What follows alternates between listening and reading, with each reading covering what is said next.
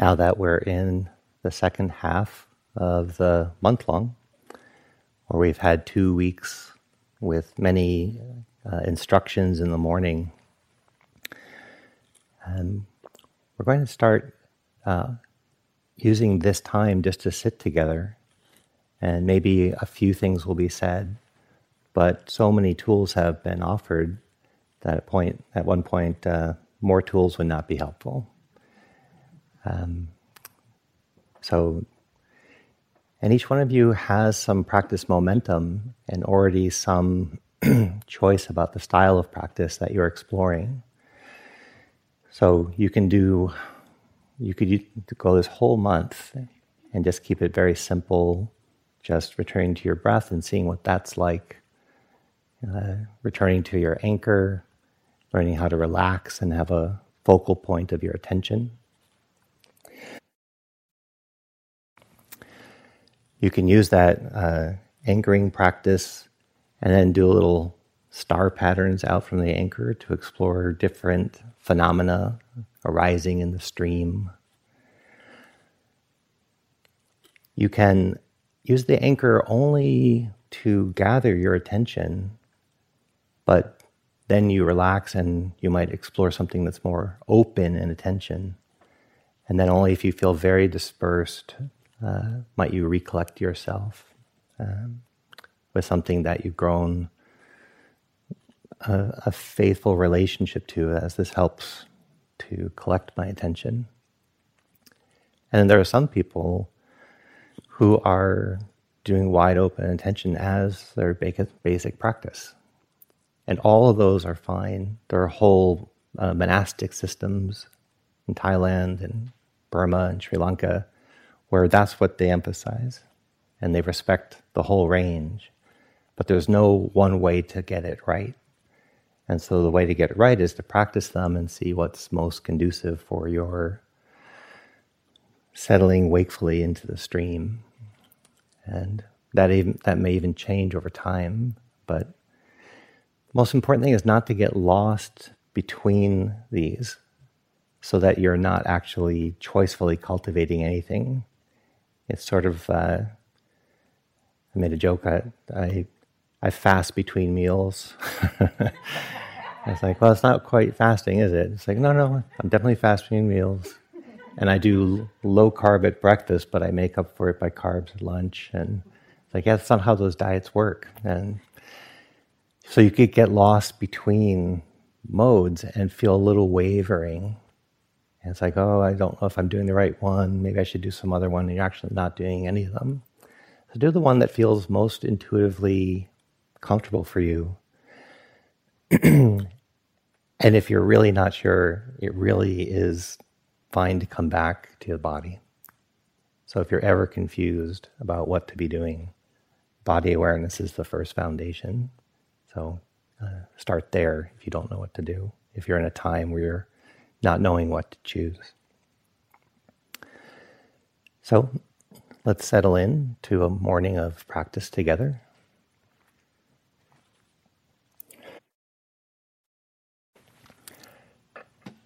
Maybe start with a reflection that this day is freshly arisen.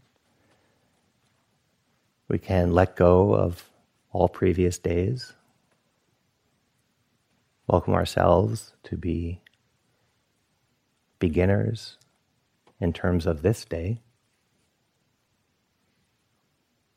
Open for the journey.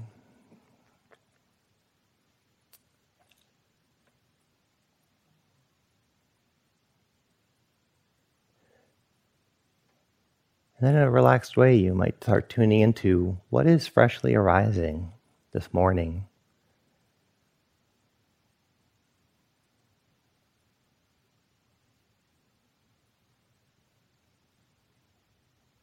How is my body now?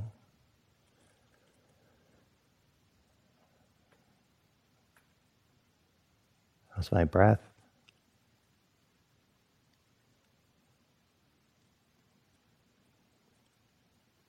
How's my heart?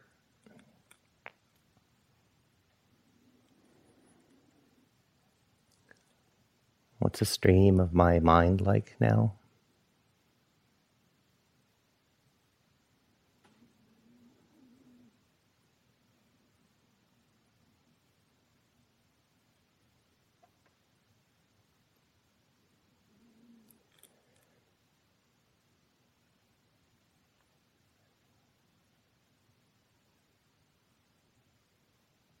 And then we're in the stream already.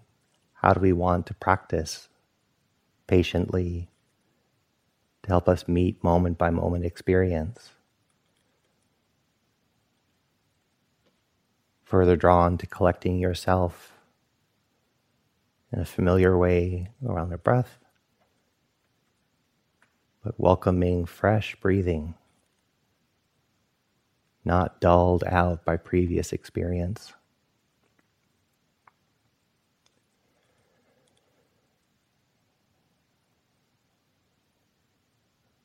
Or do you turn to a wider aperture where the breath is central, but you're aware of more that's happening than just the breath, the rest of the body, the energetics of this moment?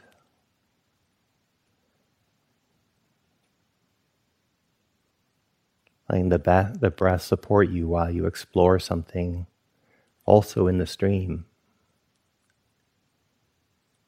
Breathing in and out, I'm aware. This mood, mental state.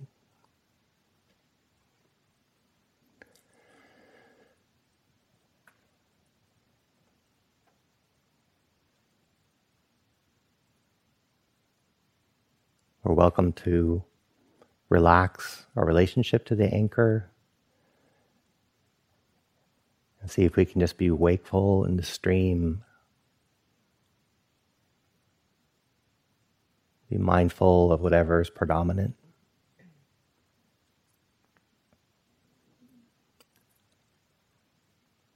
So again, trust your choice. You get to learn from your choices. And we'll just sit together.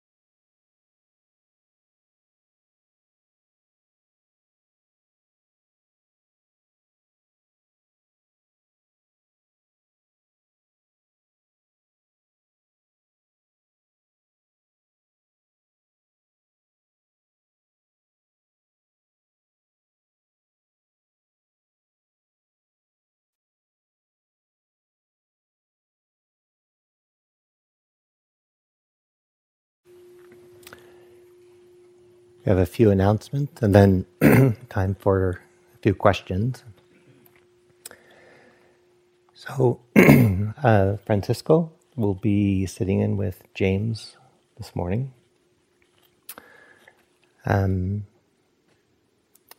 Today's Tuesday, in case that's novel information.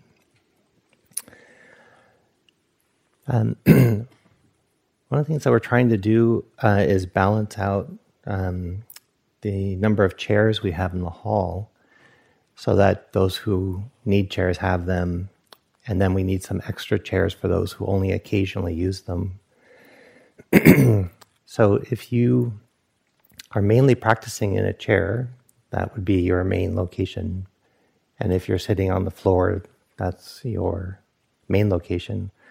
We ask that you not try to claim two spots so that there's always some free chairs available.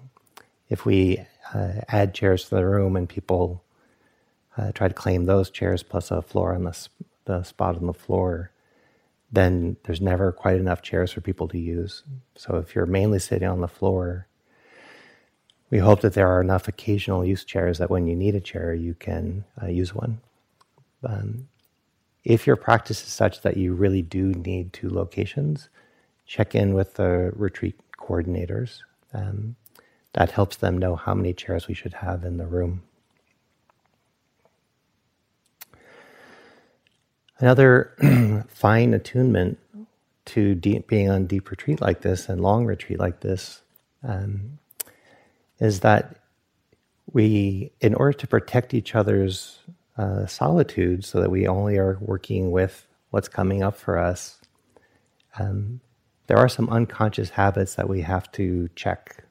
And so hopefully we're all putting a check on any actions of communication so that you can, if you need to talk to somebody, to have an intermediary with the retreat coordinators or check in with the teacher, you feel like there's something you need to communicate. And then everybody gets to just be in their own frame. And two students talking to each other is not so great. And we've mentioned that before. There also needs to be not to drop the habit of making eye contact. And so out of just old habit and social politeness, sometimes people make eye contact. But that eye contact also can be jarring as people are settling sensitively in themselves. This is especially important if you feel like there's some attraction, either friendly attraction or amorous attraction. You have to be very careful to explore that internally. There's nothing wrong with it happening internally, but if it becomes action, then it's not safe for other people, no matter how much you think maybe that person's also into you. It often is not the case, and it's jarring if you're trying to even peek to see if this person likes you or not. So try to keep your field to yourself. When we're sitting in a room like this, we're creating a field together. When we're on campus, there is a general field. But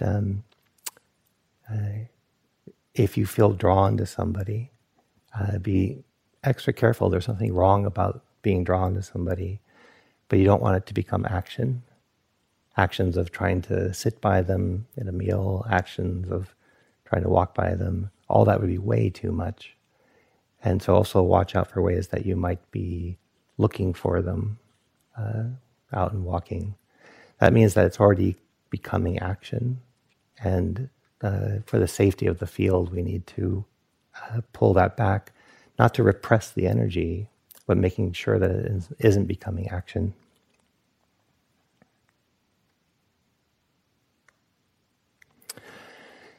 So I think those are the announcements for the day, unless another one comes up. Are there any questions about your practice and about ways we've taught? Yeah, in the mid-row back.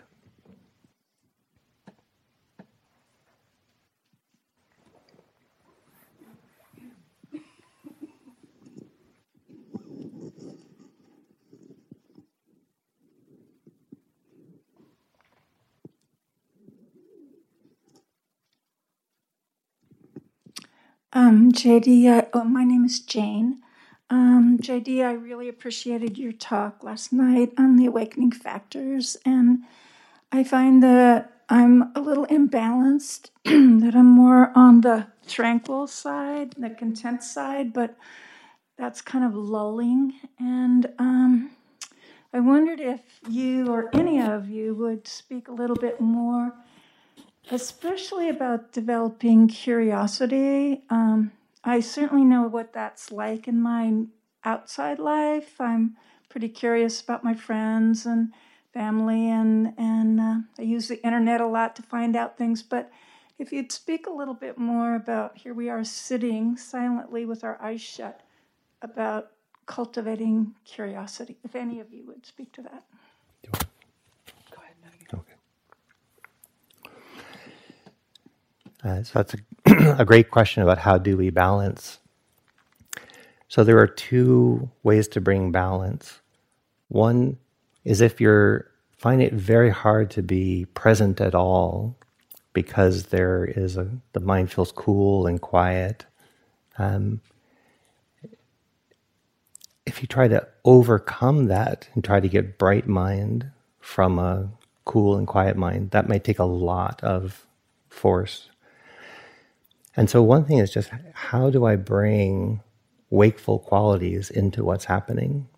So it's the lightest intervention is not to overcome the quietude, but to see if you can arouse curiosity in the quietude, if you can arouse mindfulness and dharma investigation into what's happening. And it's not about overcoming it, but exploring it.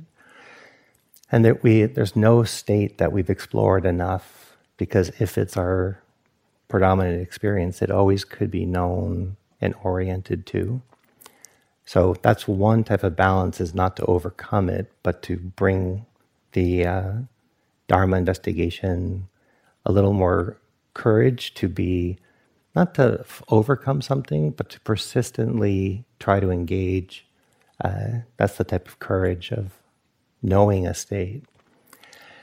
And then see if you can actually take some joy and rediscover some joy in just doing that. So one retreat, I had a tremendous amount of sleepiness, and I was told to be mindful of it. And so I'd stare at a spot on the floor, get really sleepy, and there was this moment where my eyes would track different things. I was like, wow, I've never seen that. So it became fascinating to explore the state that I was in versus trying to antidote it. But if it's chronic and you're really groggy and it's hard to even get the factors into that quiet, tranquil state, then there are energetic things you can do, like walk more quickly during walking periods, even though that may not be as mindful. It helps with the day to have some times when you're moving energy. So you get more mindfulness through the day than if you slow walked all day long. Coming to standing, opening your eyes, doing visual meditation. It's just another sense door. So you can open your eyes. Closing your eyes and working with the breath is sleep-inducing. Not always, but it can be the way the mind goes. So if you open your eyes, take in some light, and then try to find your breath, or just start being mindful of color at the eye door. Color, shape, perception, color, shape, perception. Those are things that tend to wake the mind up from a quieter state. And then you can push even further to just do a lot more walking, and then maybe sit briefly to collect yourself, and then do more walking. It's a more energized state. And that is to try to overcome a very chronic, dull state. The Burmese would say sometimes, reflect upon your favorite Dharma teaching. Realize that you're on the Dharma path, and that refills your aspiration. Wow, here I am, and I'm sleepy, but I'm actually on the Dharma path. I'm deep in retreat, and I'm going to sort of get all excited about that. And that reflection alone can sort of oh, I think I was sort of taking this for granted and that was a sleepy attitude, but I'm going to see if I can arouse more interest to make sure I'm not taking this for granted just because it's quiet and familiar. Another tool around this is the reflection on your own death, and that none of us are guaranteed to see this day through. And just knowing that, sometimes it wakes us up out of a sense of complacency that we're overcoming with willpower, but not inspiration. And so this death reflection, my death is certain, but the timing is uncertain. Let's not waste time. Let's see if we can arouse some interest, not just willpower. Because if you're only using willpower, it's fatiguing.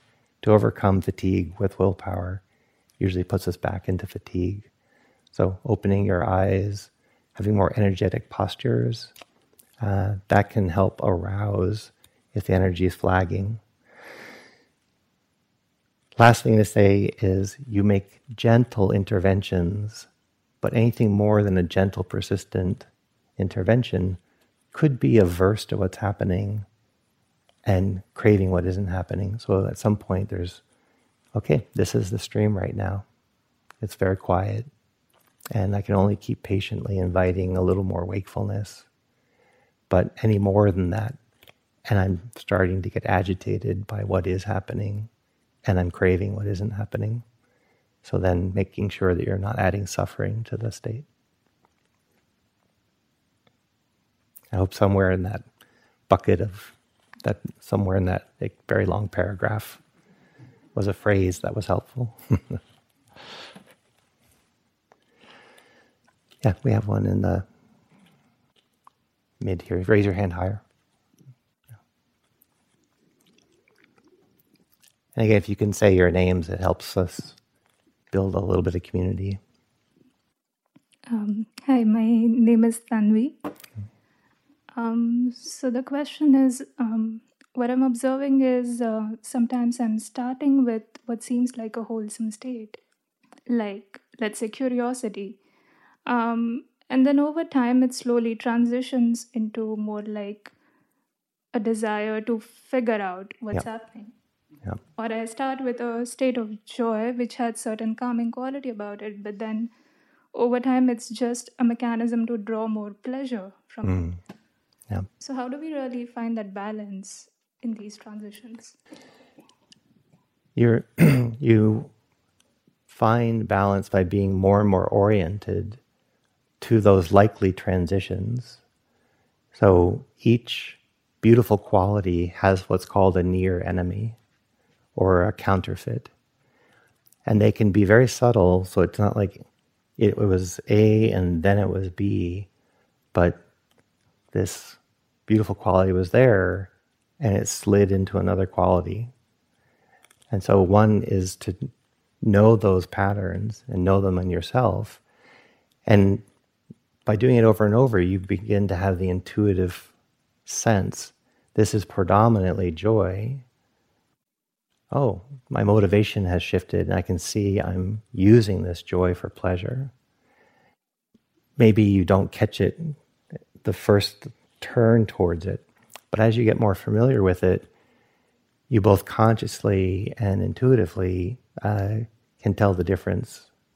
So it's just a lot of experience knowing a beautiful state and then seeing how it can be paralleled by something that's more egoically motivated, which is a very slippery thing about the mind, and we don't want to scold it too much, but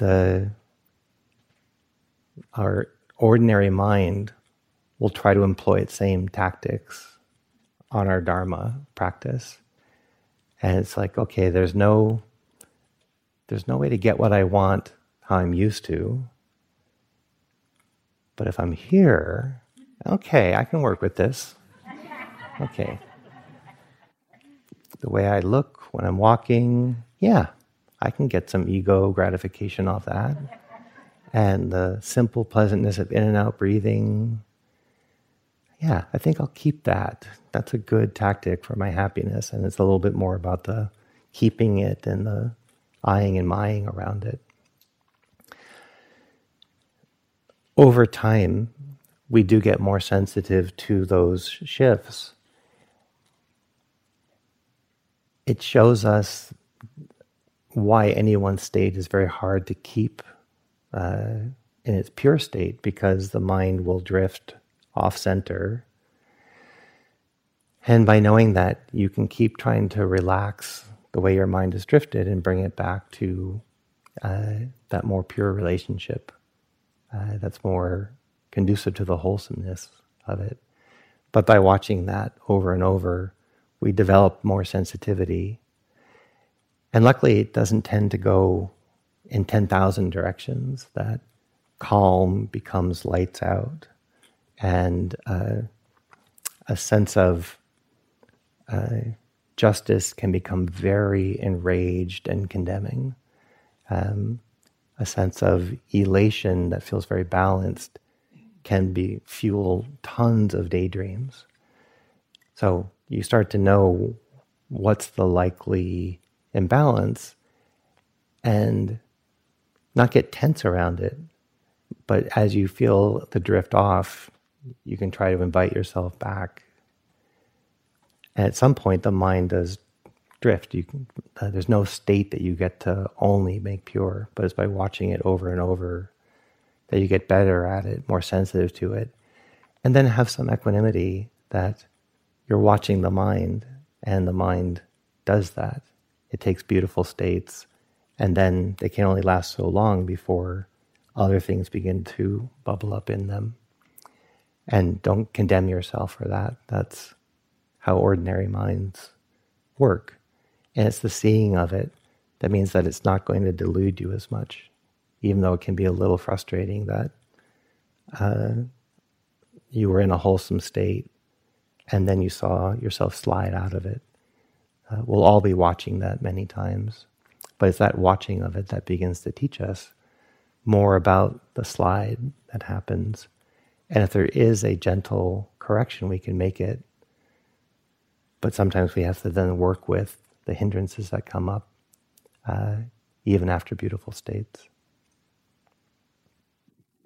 Thank you.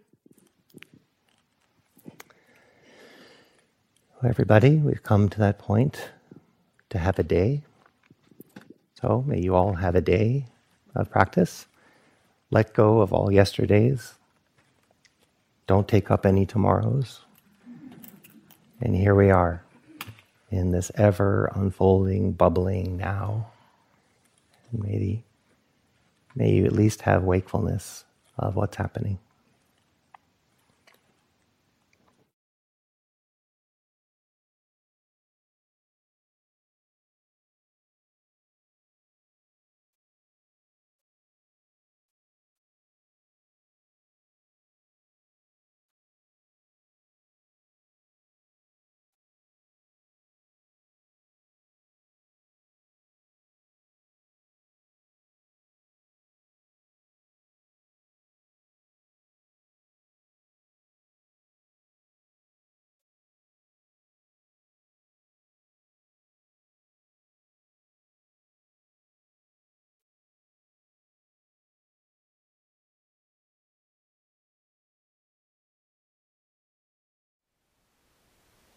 Thank you for listening. To learn how you can support the teachers and Dharma Seed, please visit dharmaseed.org/donate.